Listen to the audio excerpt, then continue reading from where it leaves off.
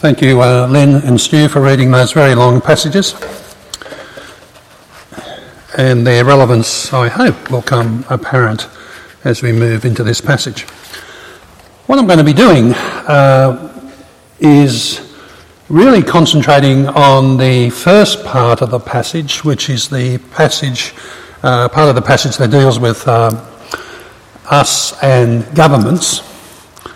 Move more quickly then into the issue of slavery and then try to work out some modern day applications in regards to that. So that's how the structure is going to go. But I apologise in advance because I'll be not touching on one of the greatest of all passages, which is found in this passage, on the death of Jesus and its meaning, and that's the last two verses. I'm sorry, I just can't do everything.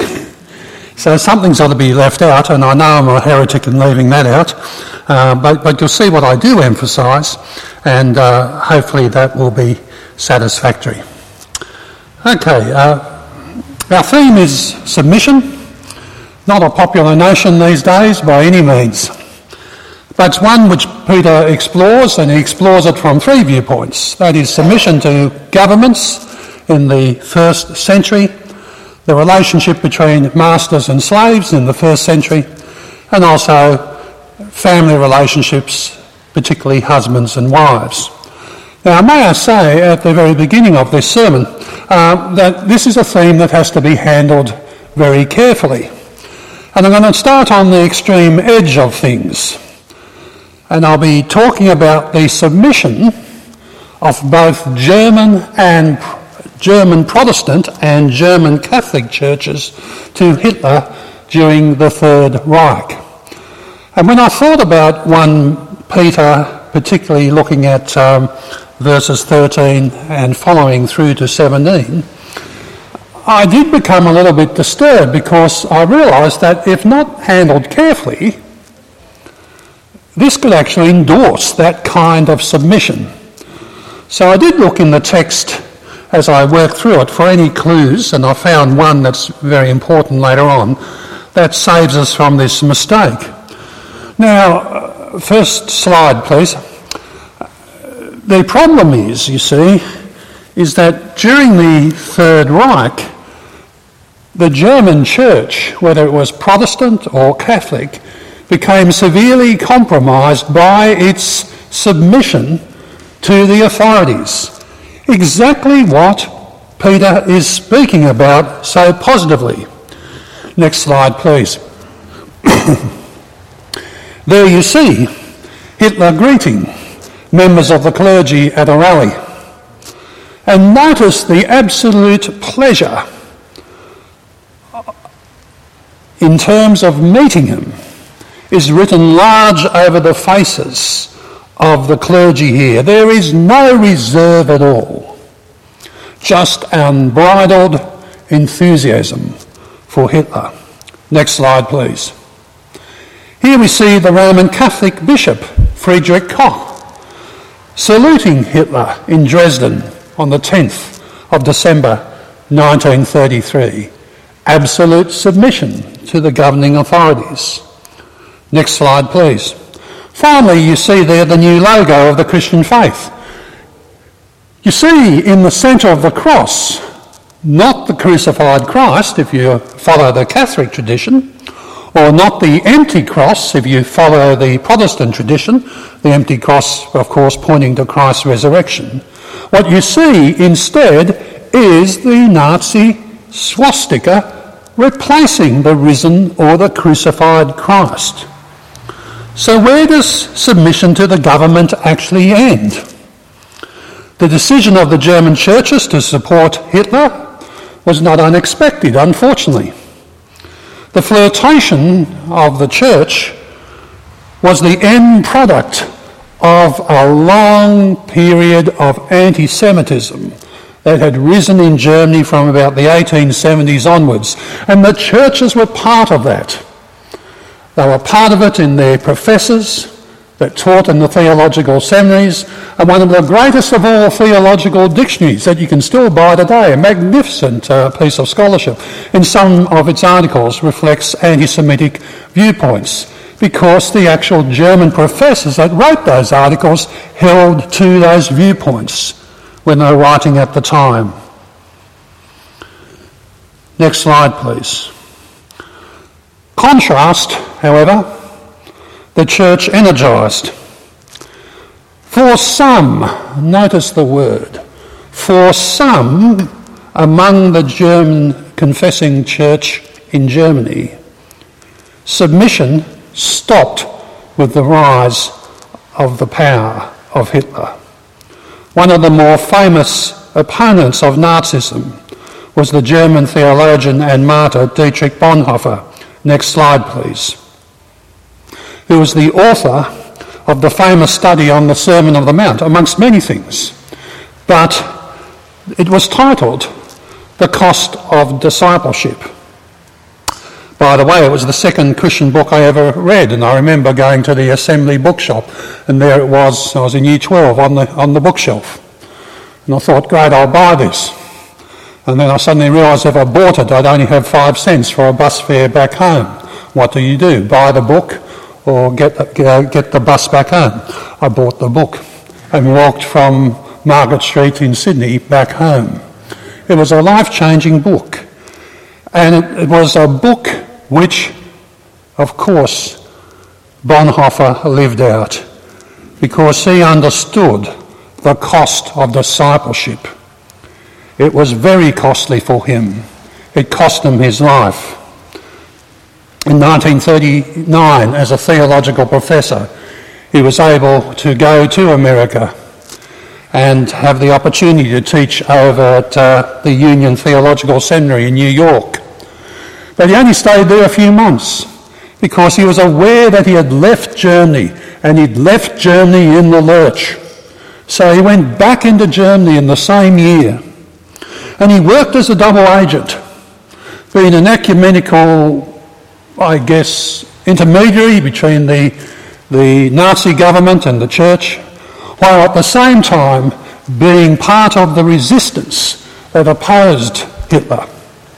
And in fact, when he was able to spirit off 15 Jews to Switzerland, he was then arrested. And, of course, he was imprisoned by the Gestapo in Berlin. He was then moved to the Flossenburg concentration camp. Next slide, please. Where he was hung on April 9, 1945. But as I said, his opposition to Hitler was unusual. Not many did this at all, sadly. The SS doctor who witnessed Bonhoeffer's death later recalled a man devout, brave and composed. His death ensued after a few seconds. And notice what he said. I've hardly ever seen a man die so entirely submissive to the will of God. Not to the German Reich, but to the will of God. Bonhoeffer, before he died, had sent one final message to George Bell in England. This is the end for me, but for me, the beginning of life. Here we see a different type of submission, don't we? A submission to God that overrides submission to the worldly authorities. So let's see how this works out in our passage. And you have, of course, there an outline for you, and you can see where I'm going. And the first thing I'm just going to look at is the general principle of submission. And here I'm looking at 1 Peter 2:13a. Now I just want to say, first of all, that submission is the great theme of our passage. In 2:13 he talks about our submission to the earthly authorities. And then, of course, it expands on that in verses 13 through to 17. Then in 2:18 it speaks about the submission of Christian slaves to their masters. And that's expanded on in 18 to 25. Then in 3:1, excuse me, the passage which Stu will preach on next week, It talks about the submission of wives to husbands, a very difficult and controversial topic these days. But there it is. It's the theme of submission. So what is submission? What is it as a principle? And why is it so important? I guess what I want to say is that we as human beings have a fundamental problem. And the fundamental problem is this. It's the problem of self-assertion. Genesis chapter 3. You shall not eat from the fruit of the tree in the middle of the garden. Well, actually I can. And yes, I agree with the serpent that God has only said that to restrict our pleasure. So I'm going to assert my right and eat that fruit. Thank you very much. Because it looks delightful and beautiful. So I'll assert my independence. Submission is the absolute opposite to that. We submit to God and we submit to each other. And can I say, personally speaking, I do not like submitting to others. I regard that as an infringement on my freedom. I do not like serving others. I prefer that they would serve me. I do not like giving other people respect and honour. I'd much prefer that they honour and respect me. In fact, I don't want to serve people. I much more want to manipulate them for my own purposes so that they'll be convenient and do what I want them to do. If you have any doubts about that, ask Elizabeth. Instead, we want respect and honour, we want autonomy, and we don't want to share it with anyone else unless they're convenient to us. So we have a problem. It's the problem of self-assertion over against submission. But notice, our writer Peter says that we are to submit. Notice what he says. Submit yourselves for the Lord's sake to every authority instituted among men. For the Lord's sake. Isn't that interesting? What does that mean? Who is the Lord, first of all? Well, I think it's clearly the risen Christ. It's not God the Father. It's obviously Jesus, the risen Lord, because that's who he goes on to give us as the example at the end of the passage. It is the risen Lord, triumphant over sin and death, and particularly triumphant over the effects of our own self-assertion that is spoken about here. We submit to him and to his Father. Why? Because Jesus submitted to God's plan on the cross of shame for us. He died in our place instead of us. He took our sin on that cross, submitting to a death that he did not have to undergo as the perfectly sinless one. He did not have to die. He had none of the effects of sin in him. He could have lived eternally, if I'll put it that way. And yet he did die as the perfect, sinless Son of God, submitting to God's plan out of love for his Father and out of love for us. So we therefore submit because we model ourselves on Christ, and we submit in gratitude to God for the submission of Christ. So rather than it being something despicable and despised in our culture, for the Christian it is the very story that is at the heart of the gospel. And if we show self-assertion, rather than submission. And we do not understand the character of our Lord, and we do not understand what he has done for us, and we are showing extreme ingratitude. So let's think how this works out.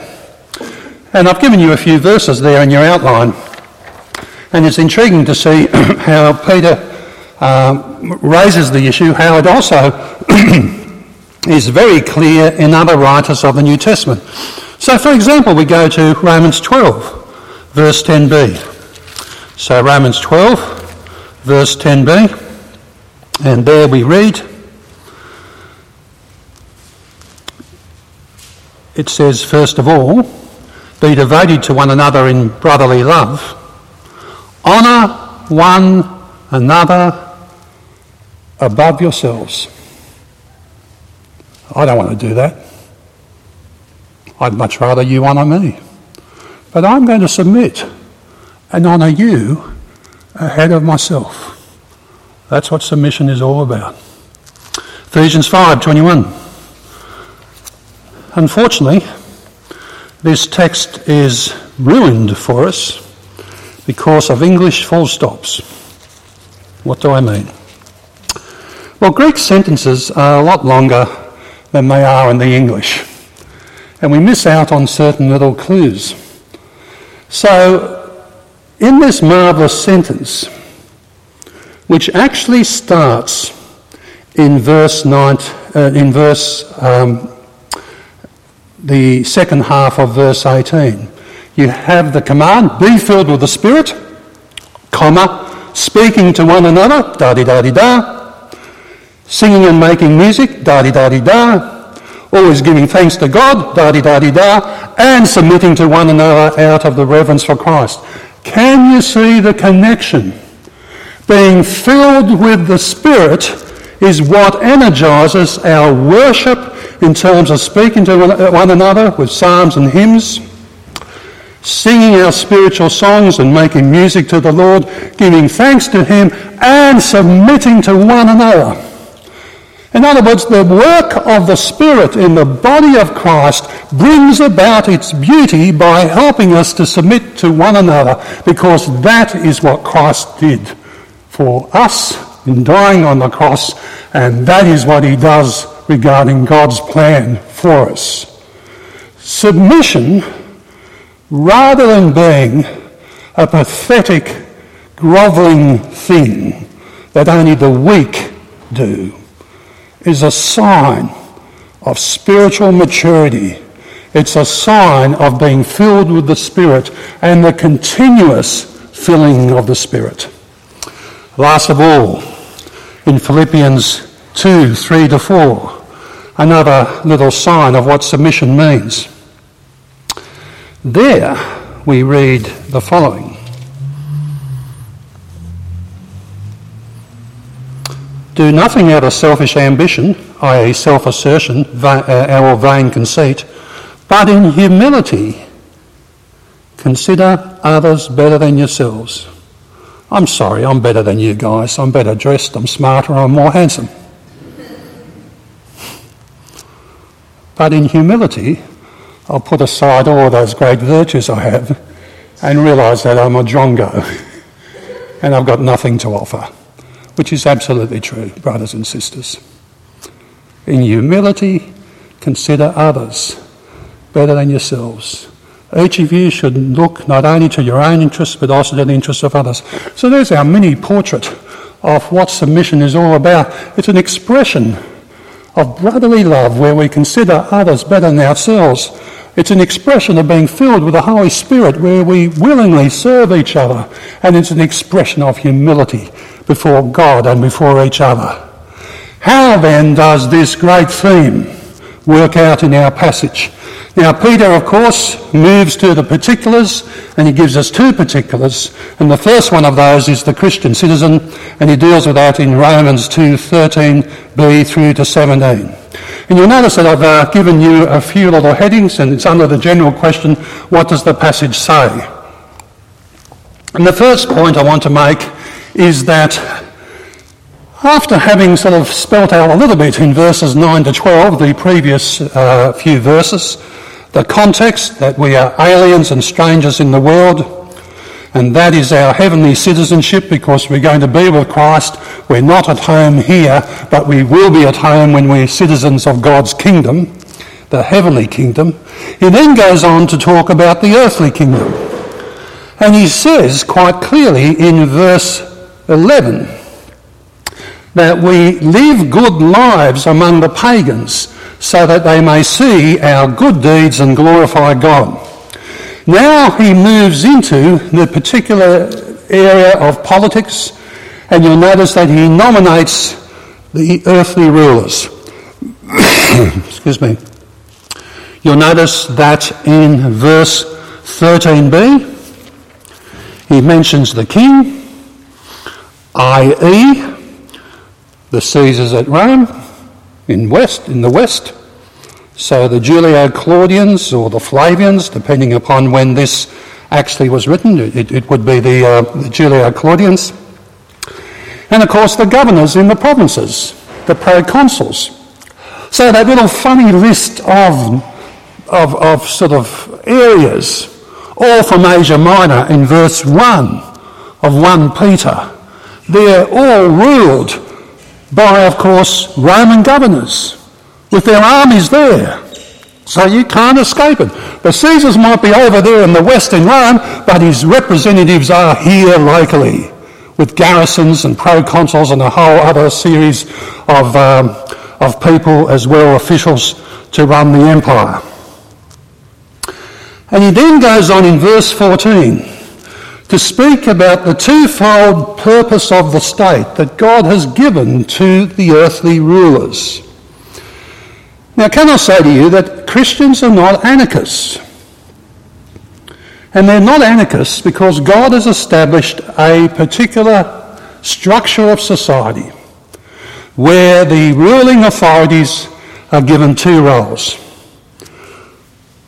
One is a punishing role where they establish laws and judicial proceedings, and if you disobey them, you're in trouble.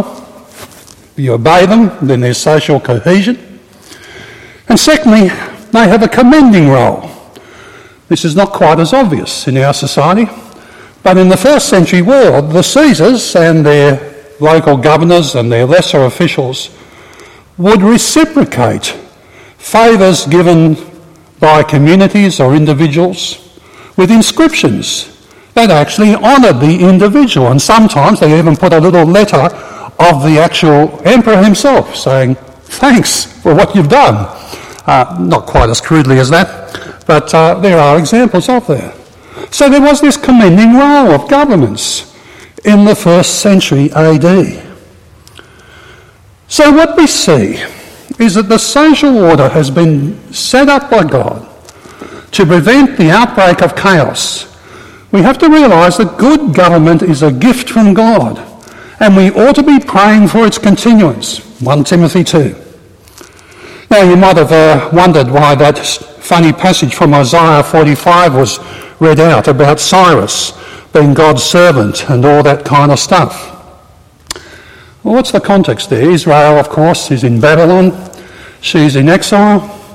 And God is saying, by the way, Cyrus, who believes that the universe is controlled by the Persian god Ahura Mazda, and who believes that Ahura Mazda has told him to conquer the universe, well, guess what? God is saying, I've got news for you and for him.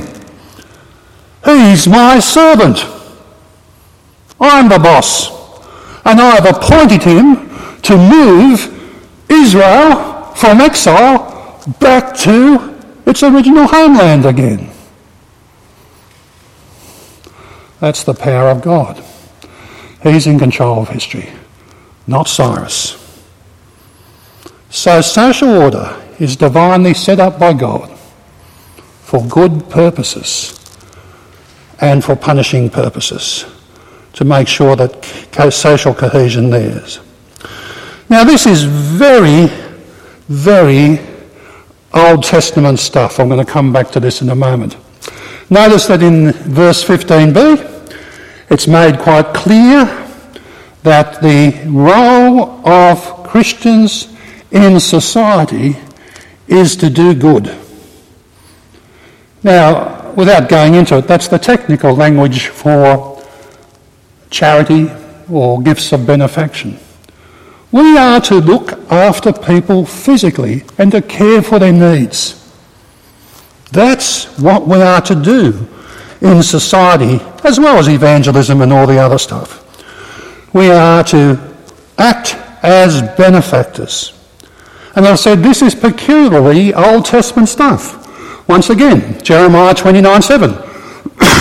Excuse me. What's the situation there? Israel is in Babylon, in the pagan capital of the world. And what does God say? Start your families, build your houses, have your children, and seek the welfare of the city. Babylon? Yes, seek the welfare of the city. So Peter's reflecting that Old Testament tradition. And in terms of the good works bit, don't forget what Jesus himself says in Luke 35. How can you seek the welfare of the Romans, our enemies? How can you do that in this superpower that is so pagan and ungodly? Well, Jesus, of course, says in Luke 6:35,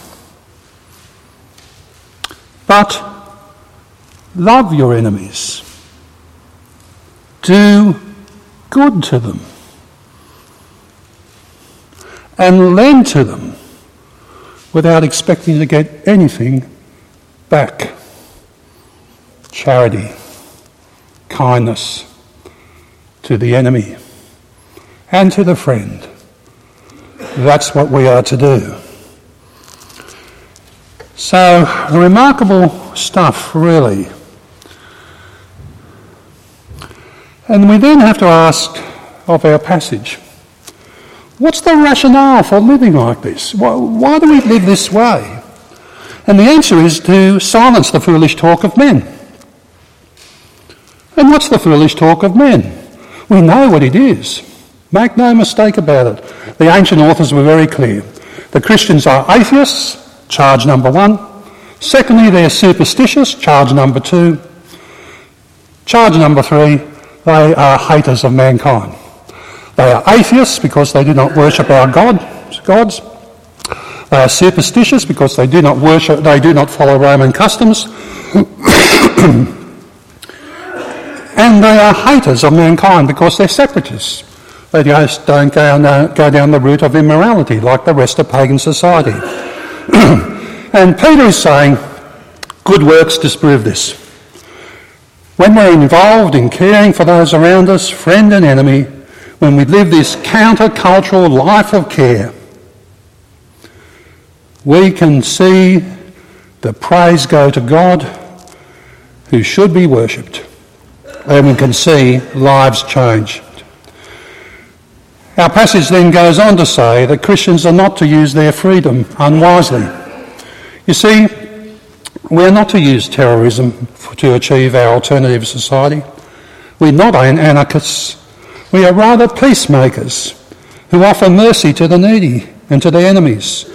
We seek reconciliation. We heal instead of tearing apart.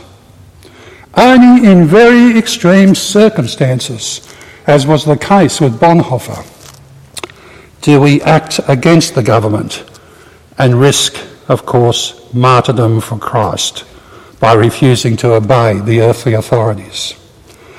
So how do we work this out in our own culture? You'll notice what Peter says in verse 17. I have to find my passage again. I'm sorry, I've been doing a little royal tour of the Bible here.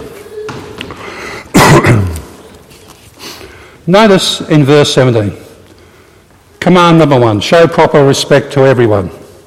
Okay. Love the brotherhood of believers. Galatians 6 says we have to show love to all people, but especially to God's church. Fear God and fear the King. No, it doesn't say that, does it? Hang on. Fear God and fear the king. No, it doesn't say that. That's what would have gone through the minds of the original readers. Because they would know immediately that in Proverbs 24, verse 21, it says, fear the Lord and fear the king. But Peter doesn't say that. Why? Because there's only one person to be feared, and that's the God who's made the universe. You do not fear the earthly rulers because they are passing away. They are only God's servants, and he raises them up and he pulls them down. You see, Peter is giving a hint here that there may come a time we will have to make a choice between fearing God rather than honouring the ruler. There's the little hint that things may not work out for us. Now, can I just move very quickly to make one or two basic points? We see here elsewhere in the scriptures that Romans 13 teaches something very similar, but once again, Paul's very clear. The emperor is not who he claims to be. The Son of God? No, he's only God's servant. The fulfilment of all Roman history? No, he's only God's servant. And we find from the book of Acts that the apostles say on two occasions, Acts 14 verse 19 and Acts 5:20, that it's better to obey God than the human rulers. And in Romans 13 we find that the Roman government is described as the beast because it attacks the believers. And in Revelation, in Revelation 18, it's described, of course, as the prostitute of Babylon. It absolutely sucks the wealth out of the world. Now, what's the difference between Peter's context and ours? We live in a democracy, we have rights, we vote governments in and out, we can pressure governments through lobby groups, we can vote in independents who will preserve particular causes that they uphold. The New Testament world is ruled by, at Paul's time and Peter's time, one family, the Julio-Claudians. So in our context, we should be using the freedoms we have for good. We should speak up. We should pray for our rulers. We should be honouring them. The church should be working with a social agenda. That's why we have Anglicare. It's so important. That's why we have the Anglican Deaconess Ministries. It's so important. We should be joining political parties. We should bring Christian perspectives where we can. We should be encouraging our Christian politicians. All this is very important. I'm not a Liberal supporter, but my local member is Craig Lowndy. And Elizabeth and I have been very impressed by him at various times. And a while back we just wrote to him just saying how proud we were of him for speaking up first on a particular issue when everyone else was silent. Good on you, Craig. Got no response, but I hope he was actually encouraged by that to continue to speak up in good and godly ways. So what's the solution? We should get involved, we should pray, should give honour, should act justly and mercifully, do good, preserve our freedoms. Now I'm going to move fairly quickly in the last part of this sermon and looking at the particular of Christian slaves. Can I just say, in speaking about slavery in the New Testament world, let's forget American slavery straight away. It's not like that. Ancient slavery was not like colonial America necessarily. It really depended upon who your master was. You could have terrible masters, and we see that our passage actually recognises that and addresses that issue. If your master was Caesar, you might have a terrible placement, for example, working in some of his mines somewhere. But then again, like some of the Christian believers we find out about in Philippians 4, you could be in the actual household of Caesar at Rome. And you could be doing more than just dusting the various pieces of crockery. You could be a civil servant, high status job, an imperial bureaucrat. If you had a wealthy master, you might have been a doctor or a nurse or a secretary or a teacher and so on as a slave. You could have a good life under a compassionate master. Wealthy Christians would have owned slaves. And there were genuine opportunities for freedom when you became 30. But by the way, where do you go?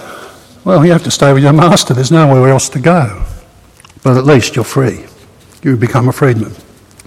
So the experience of slavery is varied, depending upon your master.